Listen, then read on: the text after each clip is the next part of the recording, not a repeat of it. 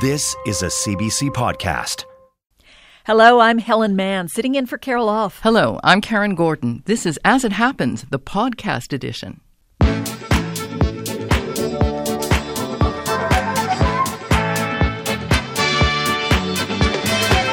Tonight, system of impunity.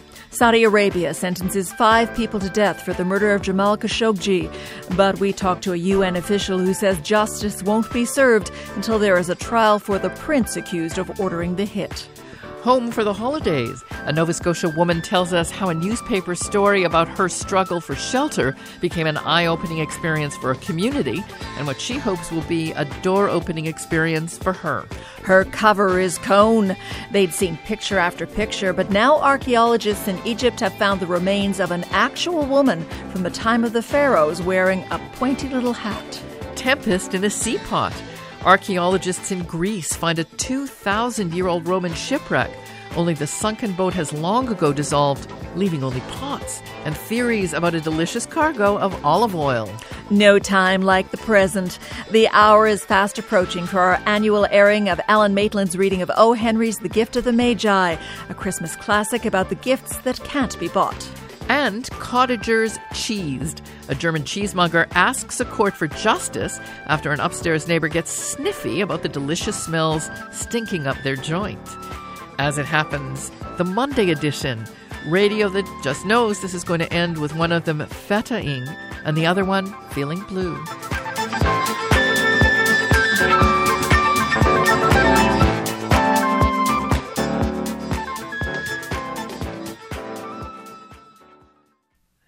In the eyes of the Kingdom of Saudi Arabia, justice has been served. Whether the outside world agrees is another matter. In Riyadh today, 5 men were sentenced to death for the murder of Jamal Khashoggi. The U.S.-based journalist and critic of the Saudi government was murdered and then dismembered inside the Saudi Arabian Istanbul consulate in 2018. But in a public statement today, a prosecutor said that Mr. Khashoggi's killing was not premeditated. Instead, it was a decision taken, quote, at the spur of the moment. Agnes Callamard disputes that. Ms. Callamard is the UN Special Rapporteur on Extrajudicial Killings and the author of an inquiry into Mr. Khashoggi's death. We reached her in Lyon, France. Ms. Callamard, you called this trial in Saudi Arabia, and I'm quoting, the antithesis of justice. Why? Because the people that have been sentenced today are those at the lowest level of the chain of command. They are the hitmen. They executed an order. The people who masterminded the killing of Jamal Khashoggi have all walked free. So these 8 people were found guilty of 11 on trial. You mentioned the most senior people being cleared. There's 3 of them. How did the judge justify that decision?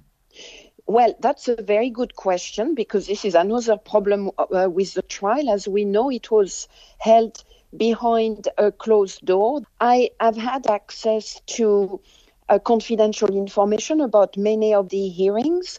What I can tell you is the following. The prosecutor himself, throughout the trial, argued that the killing was premeditated and was not an accident. The family of Jamal Khashoggi, represented by a lawyer, demanded that all 11 defendants be sentenced to death and that all of them were responsible for the trial. The only ones that argued that this was an accident were, not surprisingly, the defendant. So the conclusion that was reached today is in keeping with what the defendant seemingly appeared to have argued throughout the hearings. It also goes against the evidence that I have collected. Of the 8 found guilty, 3 are going to jail, 5 have been sentenced to death. There are going to be some who say this is justice in some form. No, it cannot be justice when the hitmen only are facing justice. Look, I've been working on crimes against journalists for the last 15 years. There is a system of impunity worldwide because we never go for the mastermind. The killing of a journalist is not like any other killing.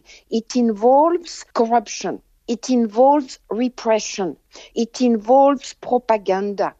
It involves abuse of power. So no, I will never find a trial that ends up with 5% found guilty, who were frankly the lowest of the lowest in that awful event. I cannot conclude that justice has been rendered. In your very thorough investigation of Mr. Khashoggi's murder earlier this year, what did you determine about who actually ordered his killing?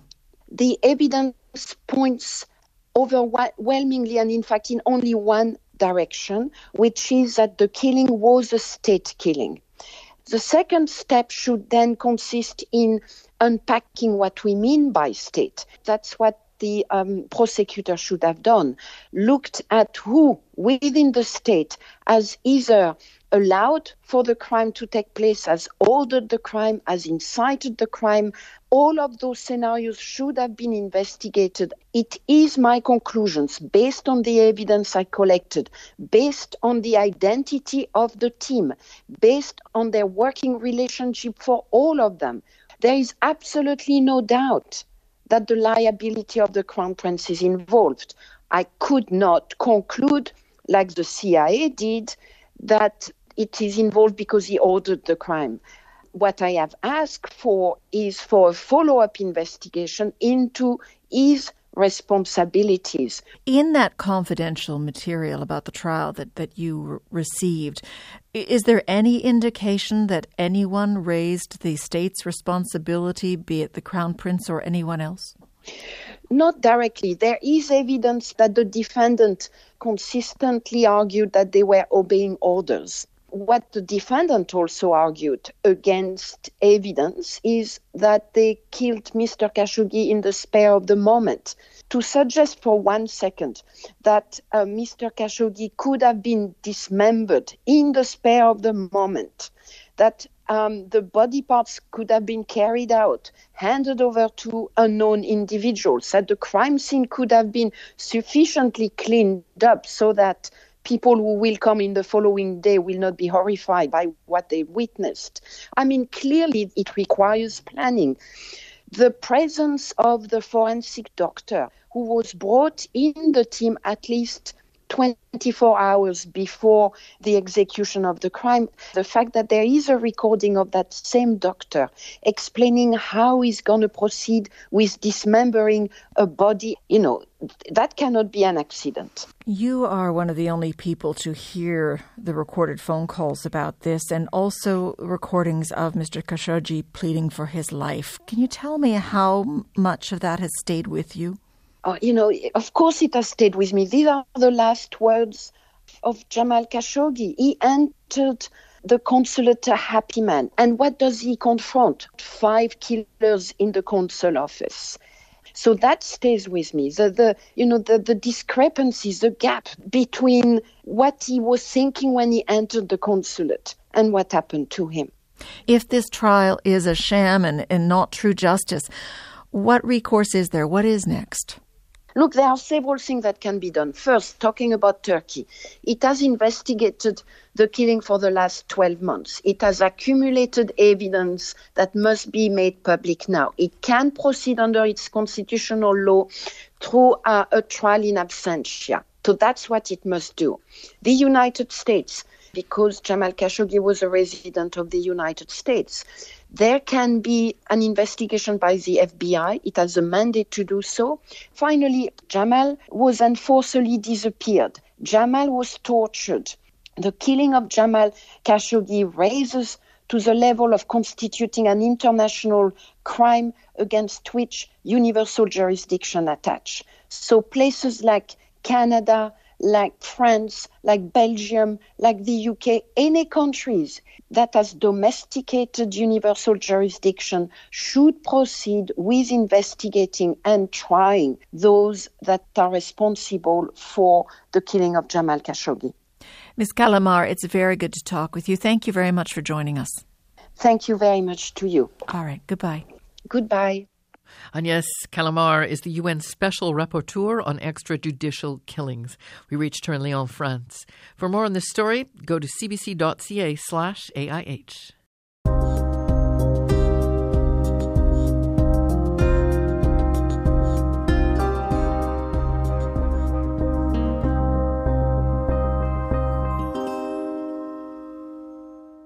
It's been a roller coaster of a year for Joni Rutledge. In June, Ms. Rutledge was evicted from her apartment. Now she's looking forward to starting the new year with new housing. Earlier this month, Joni Rutledge was featured in a profile published by the Nova Scotia newspaper, the Chronicle Herald. It's made the holiday season a little different from what she'd anticipated. We reached Joni Rutledge at the hotel she's staying at in Dartmouth, Nova Scotia. Ms. Rutledge, where did you think you would be living this holiday season? Probably in my car. I was living in my car, and that's probably where I'd be. Before John DeMont at the Chronicle Herald published a profile about you in the newspaper earlier this month, how many people knew about your situation, that you were in your car? Not very many, because I didn't tell very many. I was ashamed that I was in that situation, and I didn't share with too many people. So there was a few people that knew, but not very many. Now, ever since it's been published, a lot of people have responded. They've really been moved by your story. Why do you think that is? I think because they realize that I'm the face of homelessness, that it's not the person that has an addiction problem. It could be anybody. It could be anybody pretty much, yeah. So how did you end up living in your car? I gather it's been a really rough decade for you. It has been. It's been quite rough up and down. I was working.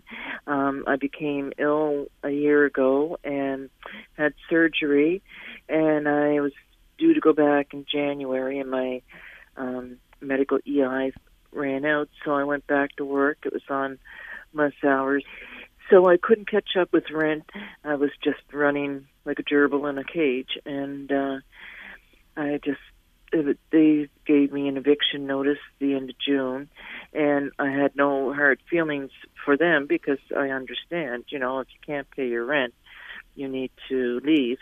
And then 10 days later, I lost my job that I was at for 8.5 years. And why did you lose your job? Well, it was absenteeism. I was unable to get my vacation days, so I called in sick. And, I knew the rules, and I signed the paper, so it was because of absenteeism. And I gather, from seeing this profile and people's response to it, some of your former colleagues were really touched by your story. One of them even started up a GoFundMe. He said you're a really good person. Oh, they're all so sweet. People are good, really good. There was some people from junior high school that I had met, and one guy came up and he said to me, he says, "You don't recognize me, do you?" And I said, "No." And he said, "Remember junior high school?" And I said, "That's 100 years ago." I said, "We both changed a little bit, so." But no, it was wonderful. And one guy, he came over to our car and he said, "My wife makes homemade chicken soup," and he had a package of that. So there was a single mom too. Oh, the single mom! Yes, she was so sweet. She came up and she says, "I'm sorry it can't be more, but I'm a single mom, and I want you to have this." And she gave me $5. She said, "I know where you're coming from." It was beautiful. It was a beautiful thing.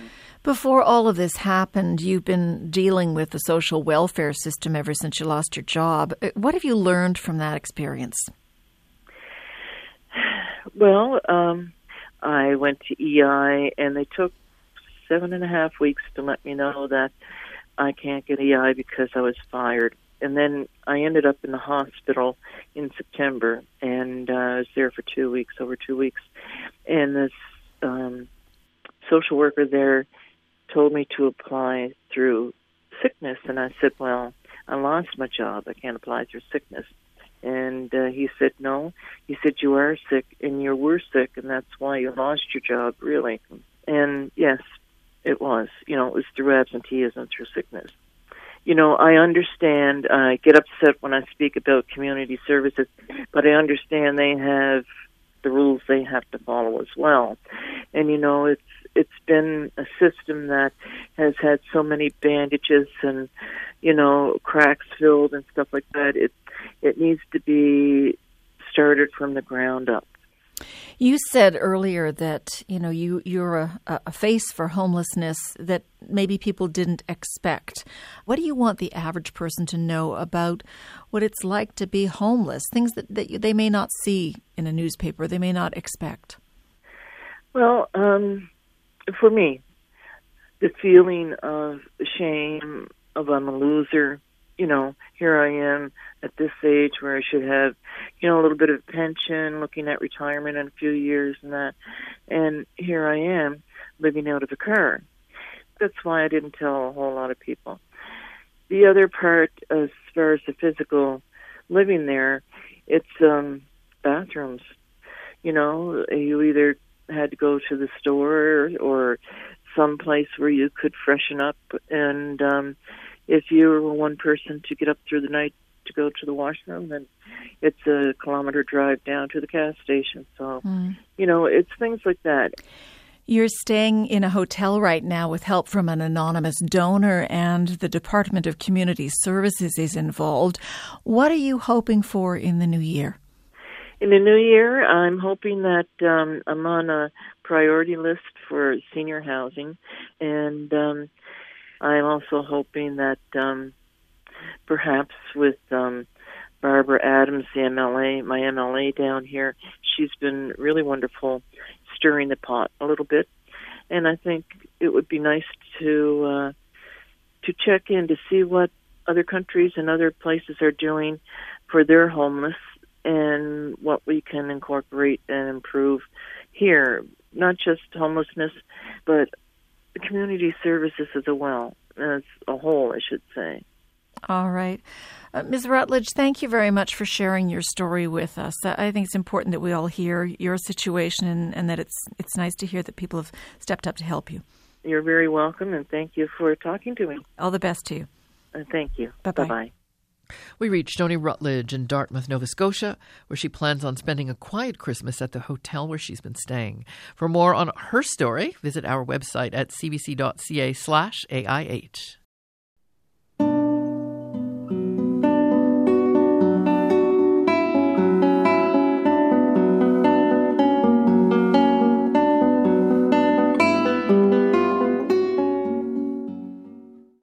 It sank to the bottom of the Mediterranean Sea a long time ago, a large Roman ship that dates back about 2,000 years. Now researchers say they've uncovered the site of that shipwreck using sonar technology. But the only thing now visible on the seafloor is the ship's cargo. It consists of pots called amphorae, and they're in very good condition. The details are published in the Journal of Archaeological Science. George Varantinos is one of the authors. We reached him in Patras, Greece. Mr. Ferentinos, for those who haven't seen the photographs, describe for us what this shipwreck looks like on the seafloor. The shipwreck actually has an oval shape, which is about 33 meters, 35 meters long, and 12, 13 meters wide, the maximum width of the boat. And the height of the hull is about 3.5 meters. So actually, if you see from the sea surface, you see an oval shape structure. Within you can see the amphorae. Before I get to the amphorae, I just want to be clear. You can see the shape of the ship. Is there any of the actual ship left? No, you don't see the shape of the ship. You see the shape of the amphorae, which is exactly the shape of a ship of that time.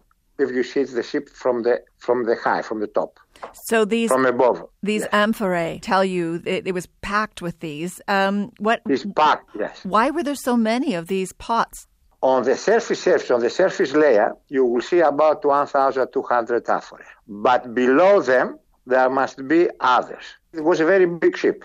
And the amphorae can go in 5 levels. 1 line, 2 lines, 3 lines, 4 lines, 5 lines. So in each level, you expect to have about, let's say, on average, 1,000 amphorae.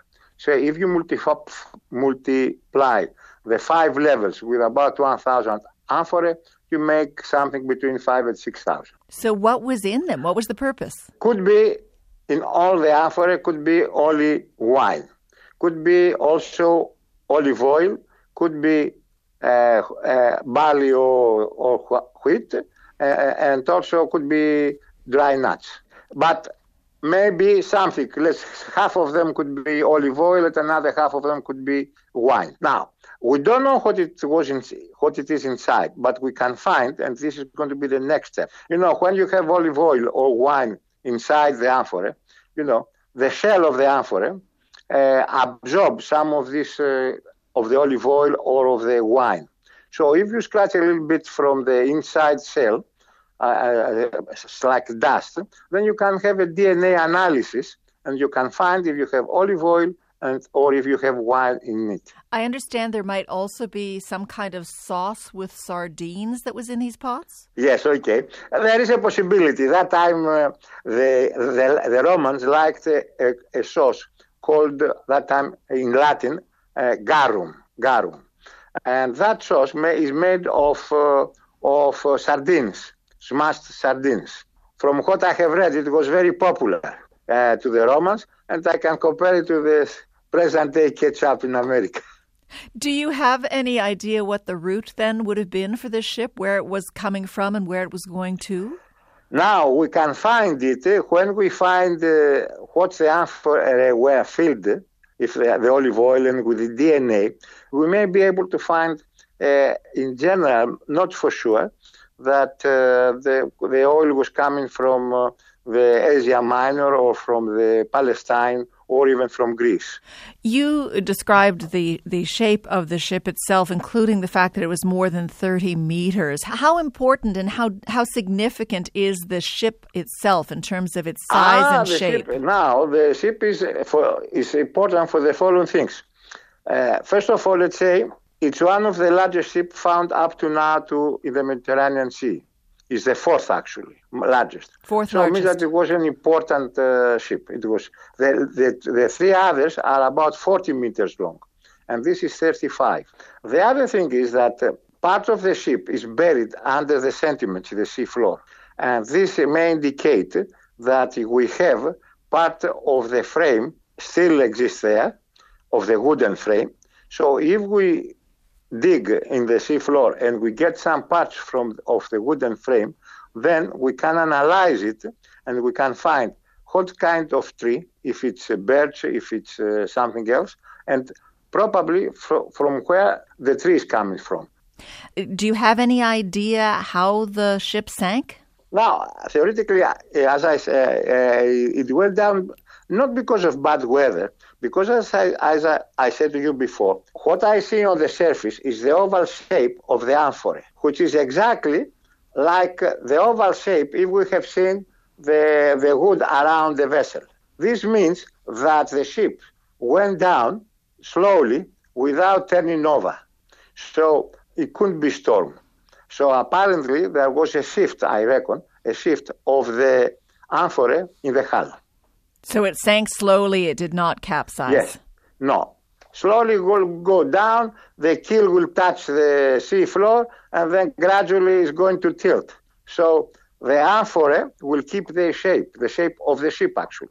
Are you excited by this find? It must be pretty exciting for you. I'm also excited, very much excited. Well, Mr. Ferentinos, I really appreciate you talking to us about it. It does sound very exciting. Okay, and not soon, but next year you may have to contact me again if we find something more exciting. Oh, well, we will keep you in mind, I promise. Thank you so much. Okay, bye. Bye. That was marine geologist George Ferentinos in Patras, Greece.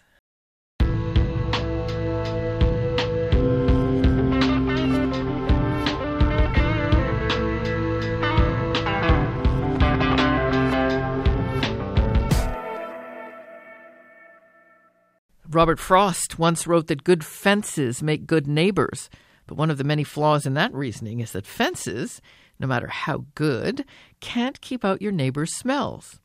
Just ask the residents of Bad Hellbrunn, Germany. The Bavarian town is known for its beautiful scenery, its adventure park, and its cheese. Local cheesemaker Wolfgang Hoffmann stocks about 200 types. Some he matures on site in Bad Hellbrunn. But in recent years, Mr. Hoffmann's practices have led to a decidedly immature spat. Manuela Kragler lives above Mr. Hoffmann's shop, and since he moved back in 2016, she's been making a stink about the stink. Recently, Ms. Kragler even put up signs warning passers-by about the odor. Well, that left a bad taste in Mr. Hoffman's mouth, so he took his neighbor to court. And last week, a judge ruled that Ms. Kragler can complain all she wants verbally, but the signs will have to come down. As the court puts it, quote, that a shop where large quantities of cheese are stored produces smells is a statement of fact, unquote. So the cheese smell will remain, and if Manuela Kragler is going to continue to take offense, she may as well get offense.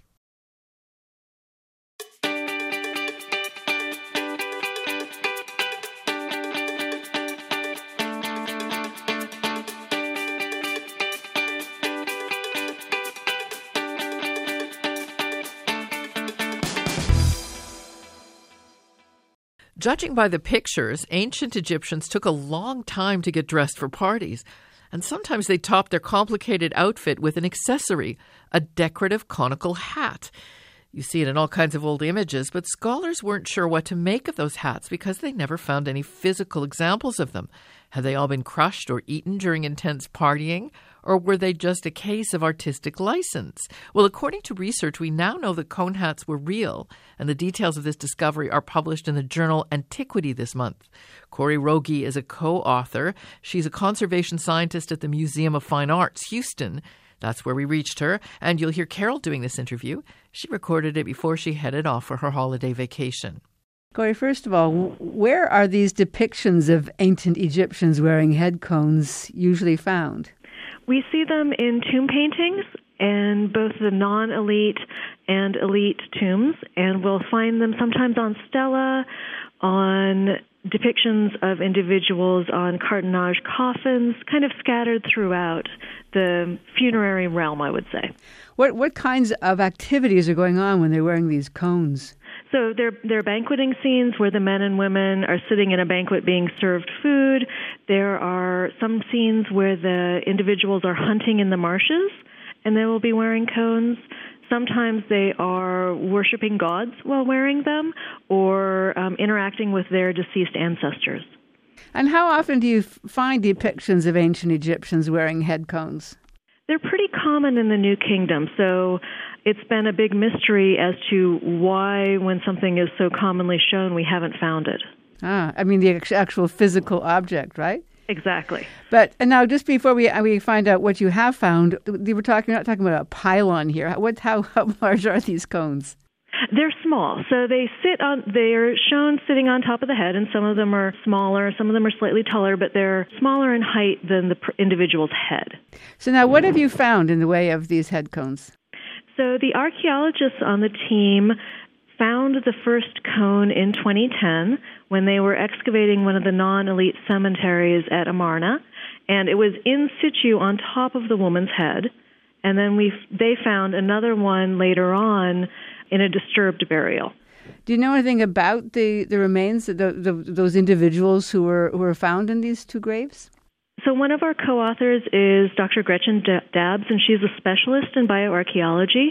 And she knows that the first individual was a female adult, and like many of the non-elite people at Amarna, she'd had kind of a hard life, and there were indications of degenerative issues in her bones that suggested physical labor. The second individual, she wasn't able to determine the gender of the individual. So you found these. What are they actually made of? What do you now know about these cones? So that was my role. So I'm a scientist rather than an archaeologist, and I traveled out there with portable, non-destructive equipment, and we were able to determine that the primary constituent of these cones is wax. And the only wax that ancient Egyptians were known to have used was beeswax. So we can infer that it was a beeswax cone. And why do you think they were wearing beeswax cones on their heads? We don't know.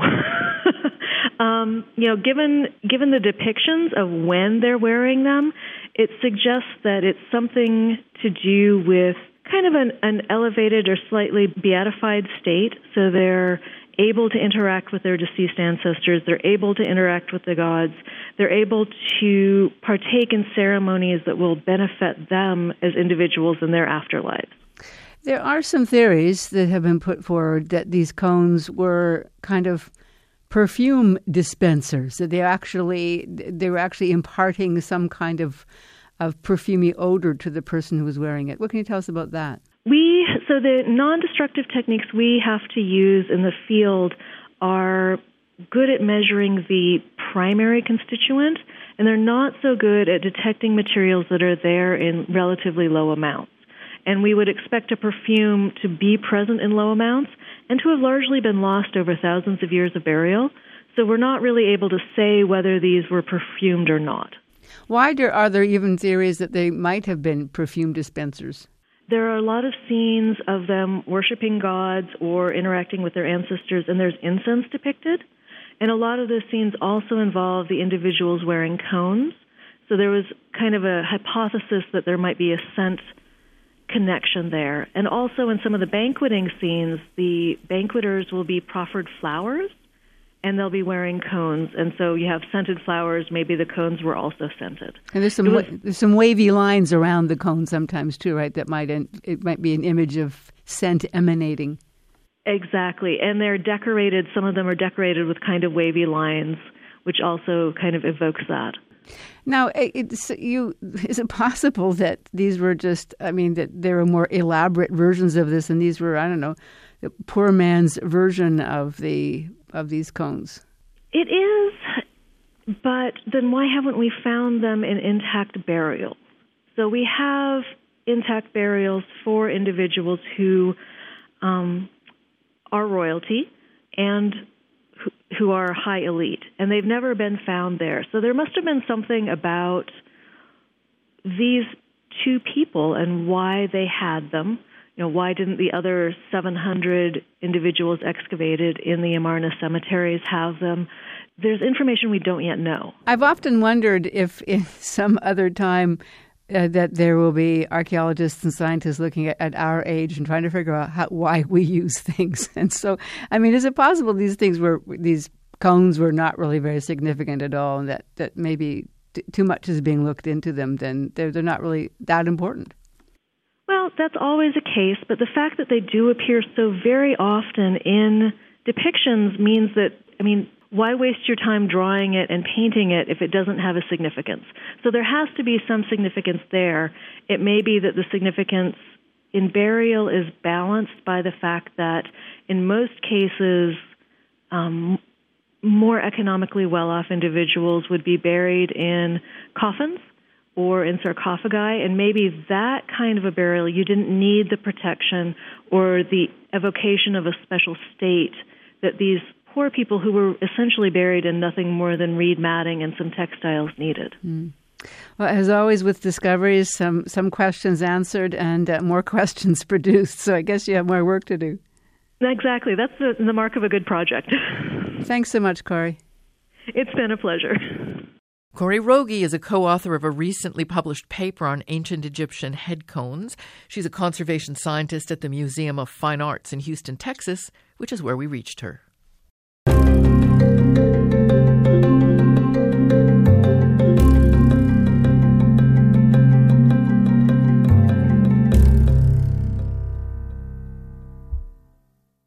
It's that time of year. Christmas shoppers are scrambling like the elves in Santa's workshop to check everyone off their lists.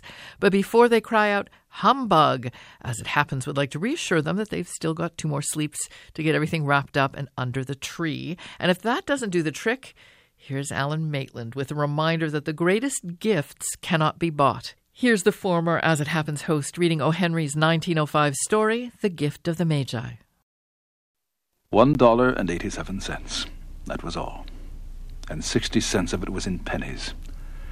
Pennies saved 1 and 2 at a time by bulldozing the grocer and the vegetable man and the butcher, until one's cheeks burned with the silent imputation of parsimony that such close dealing implied. 3 times Della counted it. $1.87. And the next day would be Christmas. There was clearly nothing to do but flop down on the shabby little couch and howl. So Della did it, which instigates the moral reflection that life is made up of sobs, sniffles, and smiles, with sniffles predominating. While the mistress of the home is gradually subsiding from the first stage to the second, take a look at the home. A furnished flat at $8 per week. It did not exactly beggar description, but it certainly had that word on the lookout for the mendicancy squad. In the vestibule below was a letterbox into which no letter would go, and an electric button from which no mortal finger could coax a ring. Also appertaining thereto was a card bearing the name Mr. James Dillingham Young. The Dillingham had been flung to the breeze during a former period of prosperity when its possessor was being paid $30 per week.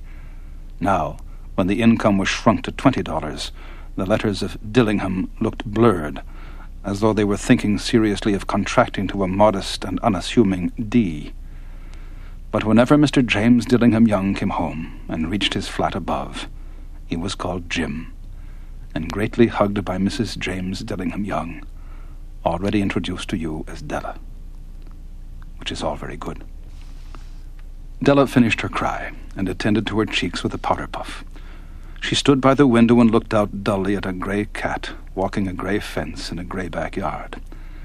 Tomorrow would be Christmas Day, and she had only $1.87 with which to buy Jim a present.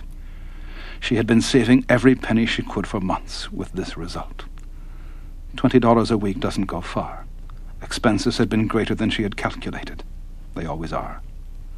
Only $1.87 to buy a present for Jim. Her Jim. Many a happy hour she had spent planning for something nice for him, something fine and rare and sterling, something just a little bit near to being worthy of the honor of being owned by Jim. There was a pier glass between the windows of the room. Perhaps you have seen a pier glass in an $8 flat. A very thin and very agile person may, by observing his reflection in a rapid sequence of longitudinal strips, obtain a fairly accurate conception of his looks. Della, being slender, had mastered the art. Suddenly she whirled from the window and stood before the glass. Her eyes were shining brilliantly, but her face had lost its color within 20 seconds. Rapidly she pulled down her hair and let it fall to its full length. Now there were two possessions of the James Dillingham Youngs in which they both took a mighty pride. One was Jim's gold watch that had been his father's and his grandfather's. The other was Della's hair. Had the Queen of Sheba lived in the flat across the air shaft, Della would have let her hair hang out the window some day to dry, just to depreciate Her Majesty's jewels and gifts. Had King Solomon been the janitor, with all his treasures piled up in the basement, Jim would have pulled out his watch every time he passed, just to see him pluck at his beard from envy. So now Della's beautiful hair fell about her, rippling and shining like a cascade of brown waters. She did it up again nervously and quickly. Once she faltered for a minute and stood still while a tear or two splashed on the worn red carpet. On went her old brown jacket. On went her old brown hat. With a whirl of skirts and with the brilliant sparkle still in her eyes, she fluttered out the door and down the stairs to the street. Where she stopped, the sign read, Madame Sofronie, hair goods of all kinds. One flight up Della ran and collected herself, panting. Madame, large, too white, chilly, hardly looked the Sofronie. Will you buy my hair? Asked Della. I buy hair, said Madame. Take your hat off, and let's have a sight of the looks of it. Down rippled the brown cascade. $20, said Madame, lifting the mass with a practised hand. Give it to me quick, said Della.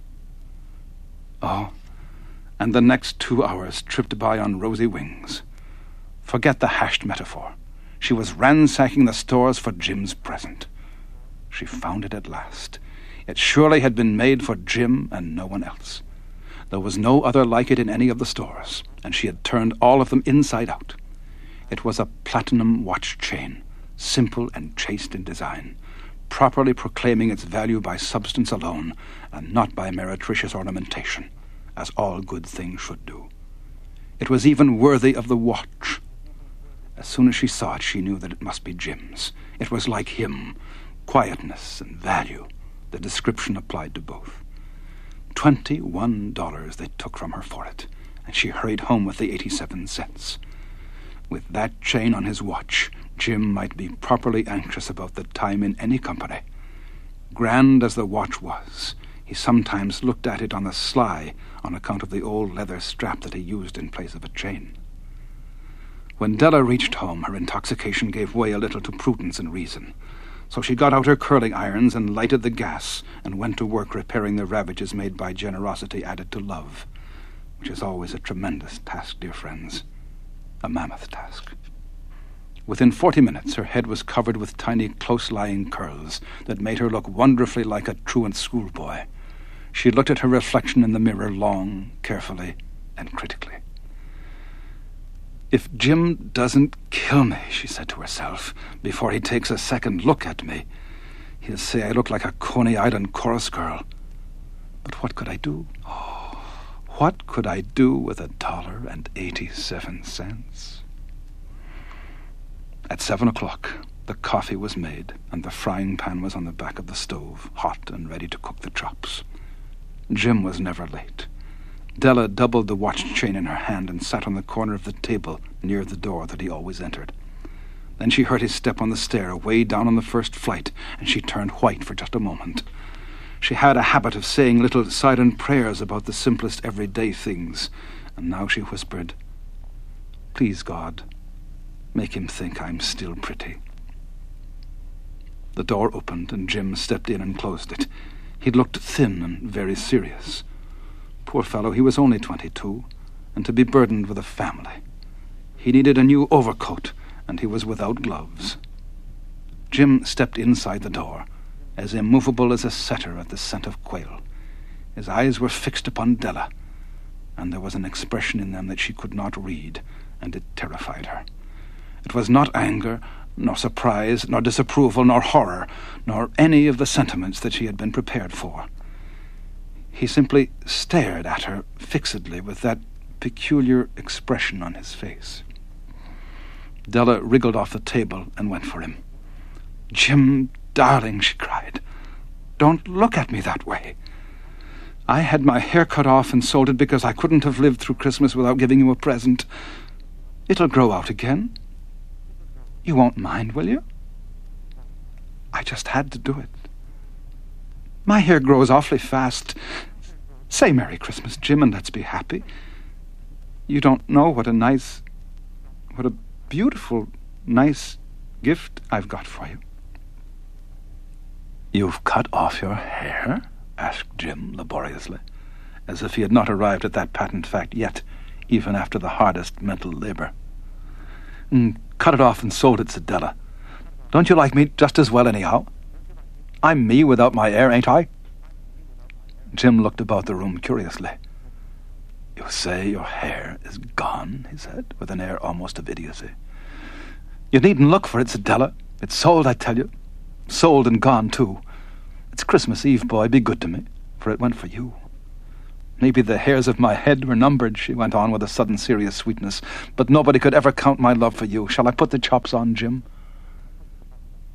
Out of his trance, Jim seemed to quickly wake. He unfolded his Della. For 10 seconds, let us regard with discreet scrutiny some inconsequential object in the other direction. $8 a week, or $1 million a year. What's the difference? A mathematician or a wit would give you the wrong answer. The Magi brought valuable gifts, but that was not among them. This dark assertion will be illuminated later on. Jim drew a package from his overcoat pocket and threw it upon the table.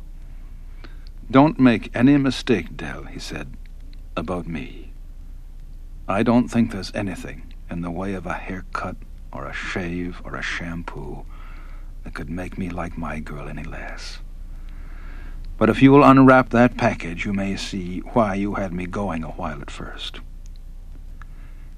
White fingers and nimble tore at the string and paper, and then an ecstatic scream of joy, and then, alas, a quick feminine change to hysterical tears and wails, necessitating the immediate employment of all the comforting powers of the lord of the flat. For there lay the combs, the set of combs that Della had worshipped for long in a Broadway window. Beautiful combs, pure tortoiseshell with jewel rims, just the shade to wear in the beautiful, vanished hair. They were expensive combs, she knew, and her heart had simply craved and yearned over them without the least hope of possession. And now they were hers, but the tresses that should have adorned the coveted adornments were gone. But she hugged them to her bosom, and at length she was able to look up with dim eyes and a smile and say, "My hair grows so fast, Jim." And then Della leaped up like a little singed cat and cried, "Oh!" Jim had not yet seen his beautiful present. She held it out to him eagerly upon her open palm. The dull, precious metal seemed to flash with a reflection of her bright and ardent spirit. "Isn't it a dandy, Jim? I hunted all over town to find it. You'll have to look at the time 100 times a day now. Give me your watch. I want to see how it looks on it." Instead of obeying, Jim tumbled down on the couch and put his hands under the back of his head and smiled. "Dell," said he, "let's put our Christmas presents away and keep them a while. They're too nice to use just at present. I sold the watch to get the money to buy your combs. And now, suppose you put the chops on." The Magi, as you know, were wise men, wonderfully wise men, who brought gifts to the babe in the manger. They invented the art of giving Christmas presents. Being wise, their gifts were no doubt wise ones, possibly bearing the privilege of exchange in case of duplication. And here I have lamely related to you the uneventful chronicle of two foolish children in a flat who most unwisely sacrificed for each other the greatest treasures of their house. But in a last word to the wise of these days, let it be said that of all who give gifts, these two were the wisest. Of all who give and receive gifts, such as they are wisest. Everywhere they are wisest. They are the Magi.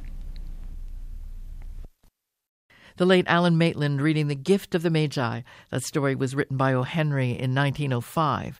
If you'd like to hear it again, you can listen on our website at cbc.ca/AIH.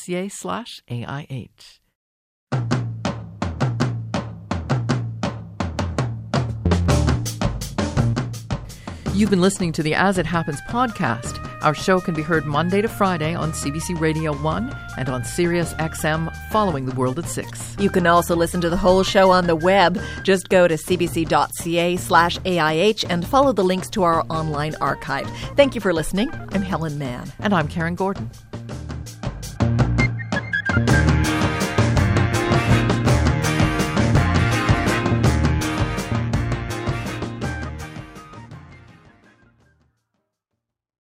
For more CBC podcasts, go to cbc.ca/podcasts.